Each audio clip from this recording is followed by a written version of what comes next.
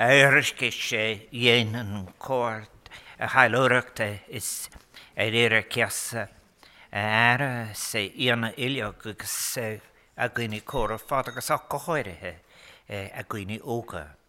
Couldn't she fear kinohus ar am hain is ar ma van kele saivin falchi calig ar rov galere go oris and uchtron. Your Excellency, Dean of the Diplomatic Corps, Excellencies, all minister, distinguished guests, and above all, so many young people, members of your families, who have come with you. It is my very great pleasure to welcome you to Oris and Uchtron, and may I wish each and every one of you, and through you, and your heads of state, and to all the citizens of your countries, for 2019, a year of renewed international cooperation and progress and health and happiness in our national and shared endeavours. May I thank His Excellency, the Most Reverend Archbishop O'Culloch, Dean of the Diplomatic Corps, for his warm words just now and his good wishes for the new year. And I congratulate him on his use of our ancient language, Berbanach. This year I have decided to break with tradition and to commence my speech with a toast. So may I propose a toast now to the heads of state here represented. To the heads of state here represented.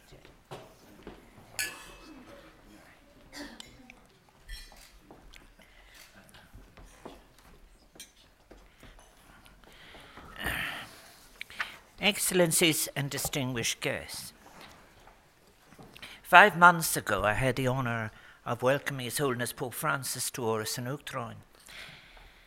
And at this dangerous moment in the history of our planet and our people, it reminds me that how Pope Francis has been a consistent and forceful voice for peace and justice, offering intellectual and moral leadership to a world that is desperately in need of both.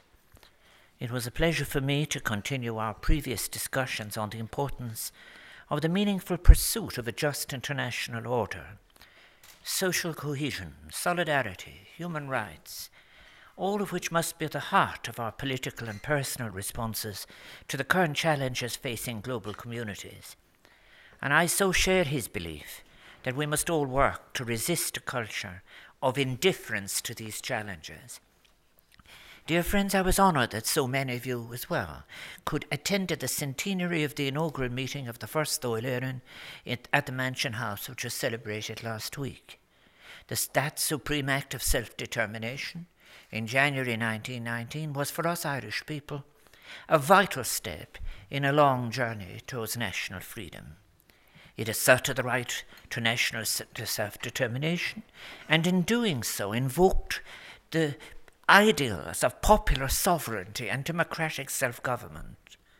The First Dáil Éireann sought to take Ireland's place in the new world, and one of the first acts of the Dáil was to send envoys to advocate for Ireland at the Paris Peace Conference, which was meeting to formally end the ceasefire declared by the armistice of 1918. Many members of the First Dáil had invested their hopes in the peace conference as a means to peaceably achieve an independent Irish republic. Despite the looming presence of the British at the conference, this was no idle fantasy, for Ireland had long found sympathy and solidarity and support in countries such as France and Italy, whether from French Jacobins or Mazzini and the Republicans of Young Italy. Above all, the Irish delegation looked to President Wilson and beyond him to Irish America for support. So the year 1919 then marks not only the commencement of our War of Independence, but, if you like, the Dáil expression of it, but announces also the beginning of Irish diplomacy in new circumstances by a new independent Irish state. That first Irish delegation that we sent to Paris was led by a Dáil deputy who would go on to become our second president, Sean O'Kelly. He, like his comrades, believed that Ireland should have an independent foreign policy, one that reflected the values and aspirations of the Irish people, and those values were encapsulated in one of the documents ratified by the meeting of the First Dáil, the message to the free nations of the world. And last Monday, You will have heard it spoken in Irish and English, the first and second languages of the Republic as declared, and French, the language of international diplomacy. Its words still echo through the years, not only as a demand to enter the family of nations as an equal, but as the founding document of an independent Irish diplomacy. The message stated that Ireland, quote, believes in freedom and justice as the fundamental principles of international law, because she believes in a frank cooperation between the peoples for equal rights against the vested privileges of ancient tyrannies, because the permanent peace of Europe can never be secured by perpetuating military dominion for the profit of empire, but only by establishing the control of government in every land upon the basis of the free will of a free people. Thus, from the very beginning, the vision of the new republic was outward-looking, not only because it was vital to achieve international recognition, as I have said, for a fragile, emerging state, but because the members of the First Dáil recognized that as a small nation, Ireland could not stand back from the world, but needed to fully engage with other countries and peoples and emerging international institutions to ensure its survival and viability as an independent people. The Irish envoys were, of course, not the only advocates in Paris. They were part of a wider international effort that sought to assert national self-determination. Although they were refused formal recognition, Sean O'Kelly and his colleagues continued to work with representatives of other nations that were seeking to assert their right to freedom and self-determination. The Irish delegates cooperated with the Egyptian delegate to the Versailles Peace Conference, Zaghloul Pasha, in trying to influence the proceedings, and another young revolutionary also in Paris that spring, Ho Chi Minh, petitioned the conference for the rights of the Vietnamese people, expressing his hope for, in his words, the prospect of an era of right and justice, although the aspirations of his people would not be realized until much later in the century. The freedoms that were allowed for discussion were limited to the realms of those seeking such within the defeated empires. Freedom for peoples caught within the maw of the victors were not for discussion. Unfortunately, like their international colleagues, the Irish envoys received a cold reception. Although the imperialist impulse had been discredited surely by the carnage of the First World War, its instincts re-emerged in Paris as the great powers reasserted again that very mode of statecraft which had failed in 1914. The opportunity presented by the vision embodied in the creation of the League of Nations was squandered as the great powers simply sought to carve up the remnants of the old empires that had disintegrated in the aftermath of the First World War. The results of that act of folly would contribute to the world slipping into an even larger catastrophe 20 years later. There is a lesson in that failure, surely, a warning as to what happens when narrow and perceived immediate gains are put ahead of norms and when nations neglect to make international mechanisms work effectively for a different future, or allow themselves to become detached from normative standards. The result for those following such an illusion is not necessarily greater freedom of national action, but rather the risk of a journey down the darker paths of isolationism, an aggressive and inward-looking form of nationalism, and for all nations and their people, it is the consequences again and again of an escalation of global tensions. Thus, in taking the message to the free nations of the world to Paris, that Irish delegation of 100 years ago pursued a different vision of world order, one founded on international cooperation, based on the fundamental principles of democratic consent and sovereign equality. And those values would continue to inspire Ireland's foreign policy and diplomatic practice.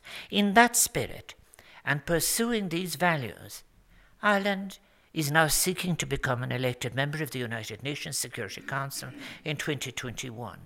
And we are seeking this role because we believe that not only is it important for the voices of smaller United Nations member states to be heard in Security Council debates, but because we accept our profound obligation as a member of the community of nations to contribute to international peace and security. Ireland has consistently, I suggest, sought to live up to that obligation through our support for international peace, justice, and the rule of law.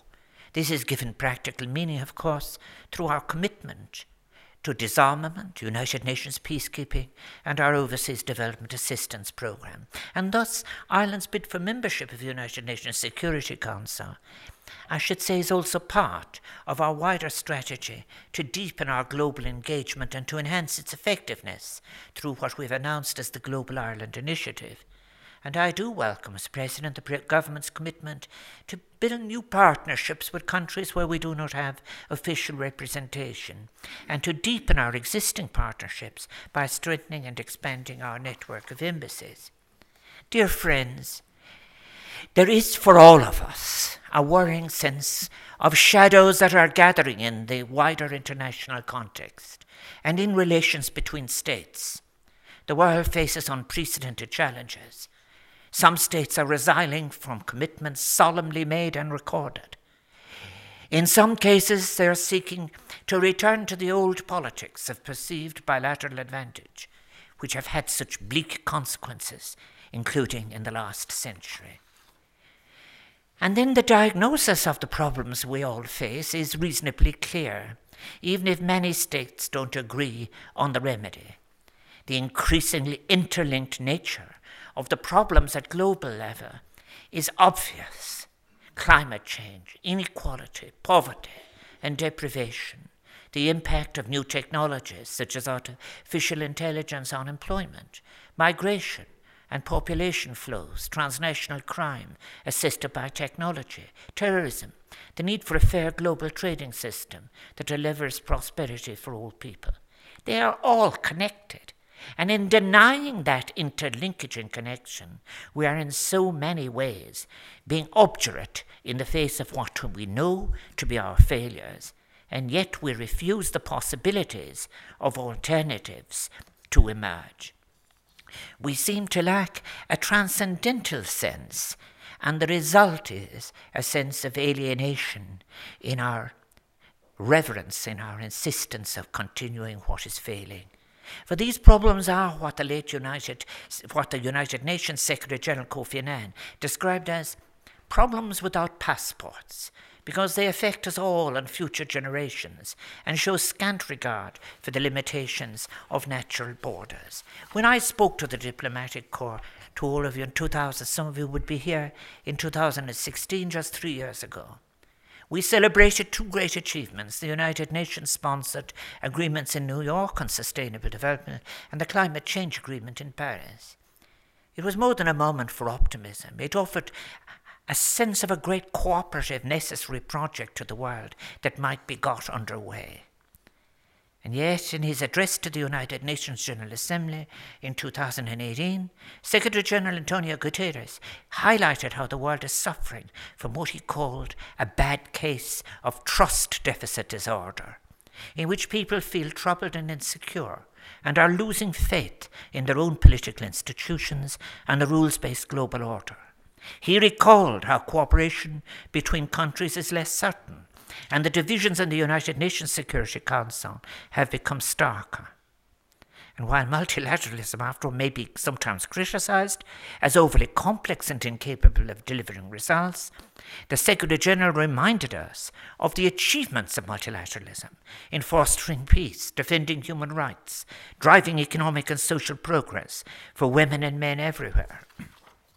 It is essential, surely, that we strive to engage our peoples in achieving projects that are now ones of survival itself in biodiversity and planetary terms.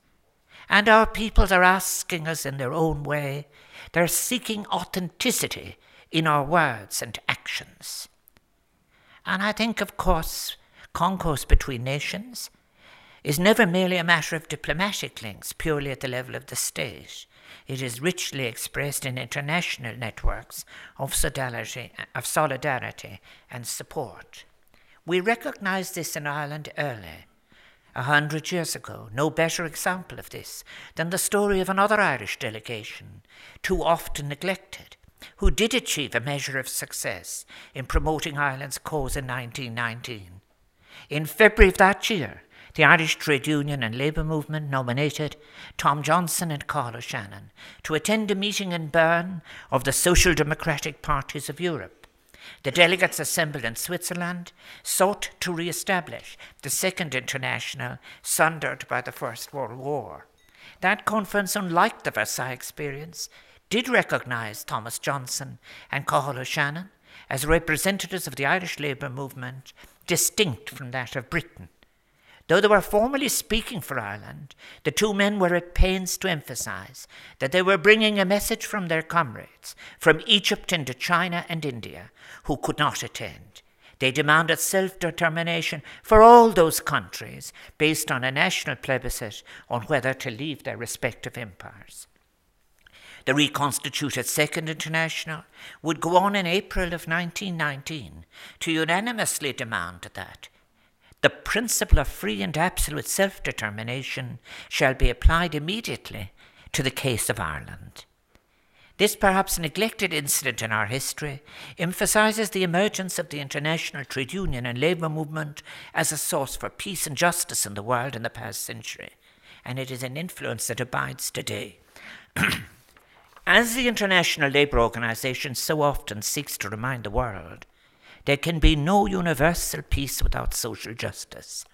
And is it not the case, however, in our times, one might ask, that this aspiration, while given rhetorical support, is contradicted again and again by the failure to allow connections of social responsibility, cohesion, cooperation, and shared responsibility to come into being, flourish, or be sustained between capital, labour, economy, ecology, and ethics.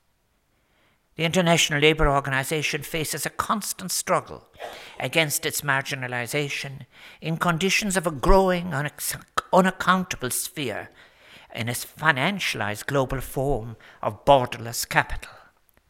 And as a planet, as a family of nations, we face new and neglected challenges. Persistent, growing inequality in wealth, income, and power, poverty, environmental degradation, a loss of biodiversity, and above all, the catastrophic consequences of climate change. And in other years, we have all agreed that these are challenges that we can only meet together and that we can only confront if we are willing to re-examine and change some of our fundamental assumptions. And yet we are not offering a response, the response that the planet and our peoples need, and which they must be encouraged and assisted to seek. I wonder, is Pope Francis' description of a culture of indifference not far from a description of where we are in our private existences and in so many places in public life? After all, last October, the Intergovernmental Panel on Climate Change published a report on the possibility of the planet meeting the pledge we made our peoples and to each other at Paris in 2015. It makes for stark reading, for it demonstrates that we have a very short time frame. The headline figure is 12 years to act if we are to keep the global temperature increase to 1.5 degrees Celsius above pre-industrial levels. The level of climate change mitigation required to achieve that goal demands nothing less than revolutions in power generation, in food production and consumption systems, in our land use, in our transport planning and infrastructure, and in industry. And as expensive as all this might be for some, we must recognize that the cost of climate adaptation grows correspondingly higher with each temperature increase. If we're not to abandon vast swathes of humanity to repeated and deepening tragedies of climate change, we must act, and now, and act quickly. It must be becoming clearer that the formal pledge we made at Paris of a 2 degrees Celsius increase in temperature above pre-industrial levels will be insufficient to save many nations from devastation. the 2030 Agenda for Sustainable Development and the Paris Climate Accords represent the two most remarkable successes for international cooperation and diplomacy in this decade. Together, they provided the means by which we shall measure our success and failure in this century, and they are demonstrations of the possibility of global solidarity in the face of overwhelming challenges. And we cannot afford to let them be weakened, even abandoned. We have to accept, too, that beyond our generation's welfare, this is an issue of intergenerational justice. The outcome of the Katowice Climate Change Conference does give some further cause for hope, insofar as nations have agreed on the methodologies by which they will evaluate their efforts under the Paris Accord. However, some nations are now turning from the commitments they've made altogether, and some indeed are affecting a willful indifference to the overwhelming scientific evidence. I'm conscious that we in Ireland must do far more in our mitigation efforts, and to do so at a far greater pace than we have hitherto. As the representative of the United Nations Secretary-General said at Katowice, we must all demonstrate determined ambition in mitigation, adaptation, finance, technological change and innovation.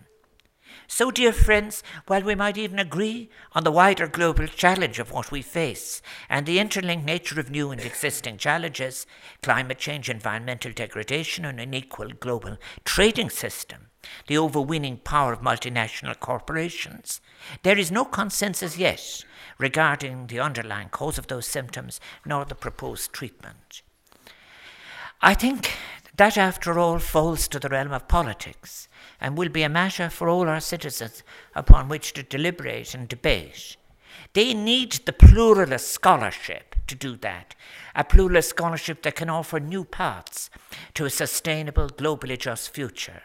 They need options that are ethical, ideologically responsible. They need what was of assistance in great crises of the past, an unbiased, informed media, free of monopoly, genuinely open to critical thought.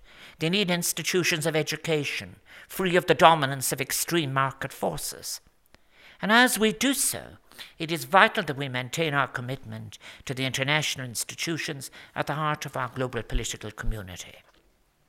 The global challenge of poverty, deprivation and inequality does remain a priority for Irish foreign policy, and I was pleased as President that the government announced that it will shortly publish a new white paper on international development, which will reaffirm that Ireland will continue to seek to build a fairer world. It will restate Ireland's commitment to meeting the United Nations target of 0.7% of gross national income in overseas development assistance. But that new white paper will, I hope, clearly establish that we must all move on from those simplistic linear models of development and engage with a diversity of sources of wisdom, scholarship and research in building alternatives that will work. The new white paper will stress the urgent need to protect multilateralism, the role of the state, too, in new circumstances of challenges and technology, the unique role of civil society, and the important task of preventing the erosion of globally agreed norms and principles. Ireland's commitment to global justice and the rule of international law is not limited to our development work, which we see as vital. During my presidency, I have had the opportunity to witness the practical, dedicated and heroic work that is delivered in a professional manner and by Irish peacekeepers. And in doing so, they contribute to Ireland's reputation overseas and the maintenance of international peace and security. Since 1958, the Defence Forces have maintained a continuous presence on peace support operations. A remarkable record, and it is one of which we are proud of the courage, determination and professionalism of the members of the Irish Defence Forces who are deployed on operations in the Middle East and Africa, on missions in the Mediterranean, where every day they help save lives of those fleeing conflict or persecution. Dear friends, the European Union remains at the heart of Ireland's foreign policy, and since our accession in 1973, it has been fundamental in our thinking and in our national development. That bridge to the wider world has expanded the opportunities available to all Irish people, and the European Union has very often been the source of the articulation of new rights, the right to equal pay irrespective of gender, the right to equal treatment, expanded labour rights. Yet our European Union is now challenged by the erosion of, and indeed in some quarters, outright challenges to some of the fundamental principles and aims that underpin our union. Social justice and social protection, solidarity between generations, economic and social cohesion, and solidarity between member states are all fracturing as member states and the union institutions themselves struggle to uphold these values upon which our union was founded. And for the first time, a member state of the European Union has decided to leave, an eventuality once thought remote, even fanciful. The decision of the United Kingdom to leave the European Union is respected, and particularly the intensification of events in Westminster in recent months has perhaps, I think, to some extent deflected attention from the necessity of our other debate here in Ireland regarding the future of our European Union. That debate is all the more important now, as we face into very important European parliamentary elections this year, elections that may prove a watershed moment in the life of the Union. Last January, I made my own contribution to our national debate regarding the future of Europe. I posed a number of questions which I thought were critical to any envisioned or planned institutional change. Can the macroeconomic framework of the European Union sanction and protect a diversity of models, both in terms of welfare states and alternative economic models? Can the formulation of monetary policy be accommodative of such difference? Can the rules of the internal market yield where they can and surrender, when they must, to the demands of labour? I'm not sure that we're any closer to resolving the institutional problems at the heart of our union, or what has become a clash between our fundamental values and principles on the one hand, such as solidarity and commitment to social justice, and parts of what might be called the economic constitution of the union, which has emerged and is embedded in the treaties. The spokespersons for the macroeconomic institutions of the Union too often seem to be holding the view that economic and fiscal complexity is beyond the comprehension of our European citizens. Such an approach is delivering a negativity to the European street, continuing to divide rather than unite, leading to discord between member states and the institutions, all of which serves only to frustrate citizens who had been looking to the Union to vindicate those values and objectives for which the Union itself was brought into existence. The voices of the European street are called for a Union pursuing equality, offering prospects for a decent life, for cohesion, and not for the continuance and projected performance of any patchwork of inequality defined by the economic strength of the few and the accepted weakness of the others. There are opportunities that have been missed by a concentration on the impact and the needs of what is perceived to be a global financialized economy at the cost of social cohesion. After all, one of the most innovative features of the Maastricht Treaty was the establishment of a Commission of the Regions, which consists of the elected representatives of regional and local governments. That was one, perhaps, of the neglected inheritance of Jacques Delors. It was part of an expansive vision for the Union. We should, I suggest, raise again the importance of regional policy within the European Union, not only in terms of subnational governments, but in terms of regions and nations with shared challenges. Is it possible to provide regions with the benefits of the Union while recognizing diversity in terms of economic and social structure? For example, can subsidiarity not be defined positively rather than negatively? Yes, it is possible, and in doing so we would be acknowledging demographic, social and economic differences while still living within the treaties. Our solutions are in the realm of politics, and they are in terms of a politics of engagement. If we need a recovery of regionalism and of regional planning, then surely we also need to recover for our shared future a discourse on the role of the state in allocating investment and planning for our future. Why are we not having a debate on the role of the state in appropriate and accountable partnerships as we face new shared challenges in utterly changed circumstances? In previous speeches, I have been frank in expressing my regret at the decision of the British people in 2016 to leave the European Union, although of course I respect it. However, I wish to reiterate today that however the challenge of Brexit is resolved, it will be more essential than ever in the years ahead to sustain and build upon the deep friendships which have grown between Britain and Ireland and within our island, and to which I have a deep commitment. At this time, I want to particularly emphasise a key point regarding the Brexit debate. In the Brexit negotiations, the core aim of the Irish government in regard to relationships on these islands, an aim which I share, is to preserve the provisions and principles of the Good Friday Agreement. This is not a straightforward task, given the agreement was formulated upon the assumption of continuing European Union membership across these islands. As many of you who have crossed the border in your role as diplomats will know, it is no longer a physical barrier between the people of North and South. The removal of the border infrastructure and the reopening of border roads has helped to open up a space where people and commerce can circulate freely, and the possibilities of cooperation between the two parts of the island can be fully realised.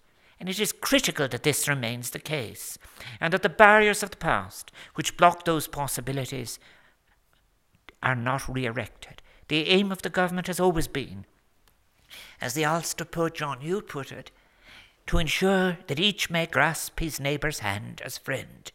The Good Friday Agreement thus represents a remarkable and sustained achievement of peacemaking and reconciliation. The agreement demonstrates that a shared commitment to universal human rights, to equal treatment, to parity of esteem, can facilitate the creation and enrichment of a shared space, one capable of accommodating different aspirations, one in which it is possible to imagine and shape a future of hope and possibility. And as we move forward in all the strands of our relationships, north and south, east and west, and in a wider European context, we must defend the achievements of the Good Friday Agreement. In that context, we must remember also the social and economic dimensions of the agreement. They can be a powerful source of social cohesion, sustainable economic life. A durable settlement must encompass the right to decent work, to social protection, to security from fear of insufficient provision in health, housing and education, to ensure that there is no return to the despair and alienation which caused conflict in the past. Finally, dear friends, a century ago, the world had to deal with the consequences of classical great power diplomacy, the diplomacy of self-interest and of imperialism, which led to what the poet Thomas Hardy described as the breaking of nations. In our time, we've also witnessed the brutal consequences of the failure of diplomacy in Syria and Yemen, and the collapse into chaos and violence of those countries. In Yemen, the United Nations Secretary General has warned the world that 22 million Yemenis are in desperate need of humanitarian aid and protection. We've seen and read the bleak reports by our distinguished Irish journalists Ola Gaydon of the BBC and Declan Walsh of the New York Times. The United Nations in all of this needs our sustained support as it tries to bring an end to the conflict and to provide the necessary humanitarian relief to alleviate suffering, famine and deprivation. Ireland has provided ongoing support to relieve the terrible consequences of the conflict in Syria.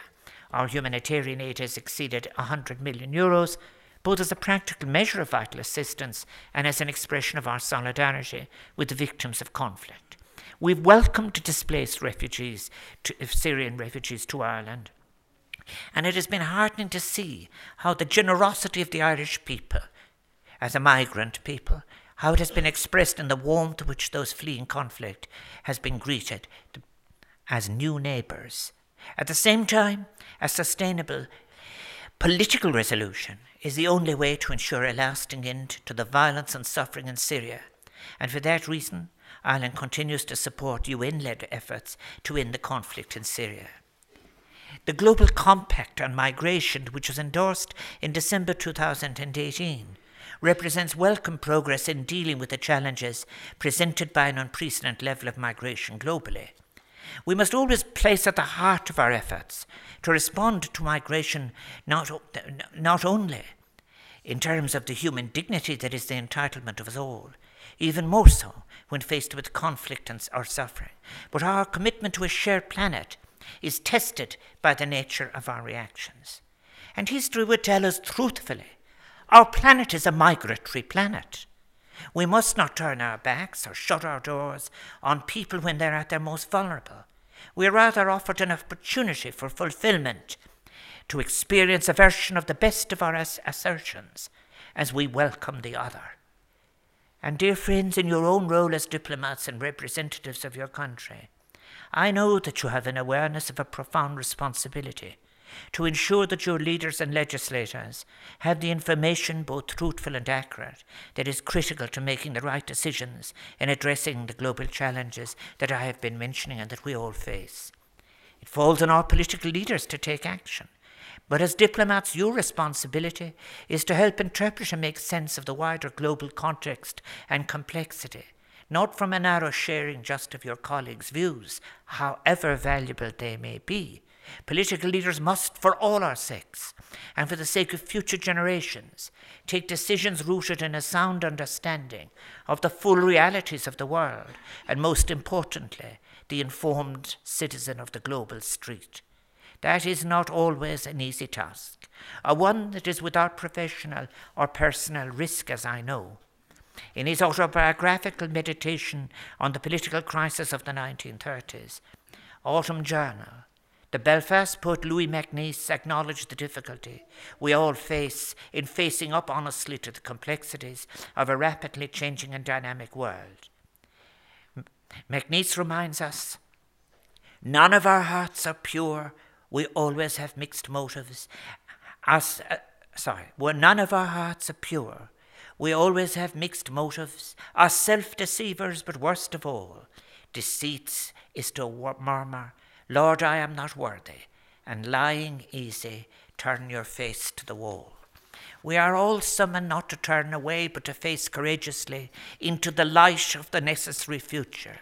We live in an age of rapid change that demands from all of us great qualities, maybe new qualities of energy, determination, idealism, and optimism. So, dear colleagues, in 2019, we must keep faith with those ideals, not just imagining a better world, so that we can build upon the positive legacies of 1919, exemplified by the idealism of our diplomatic predecessors, as they sought to assert the universal rights to freedom and self-determination of all people. We, in our time, must guard against the mistakes of isolationism and a narrowly defined national interest that ignores our mutual obligations as inhabitants of our shared and fragile planet. I always wish you so well, all of you, in all of your work. Gurumila Mahaki, thank you.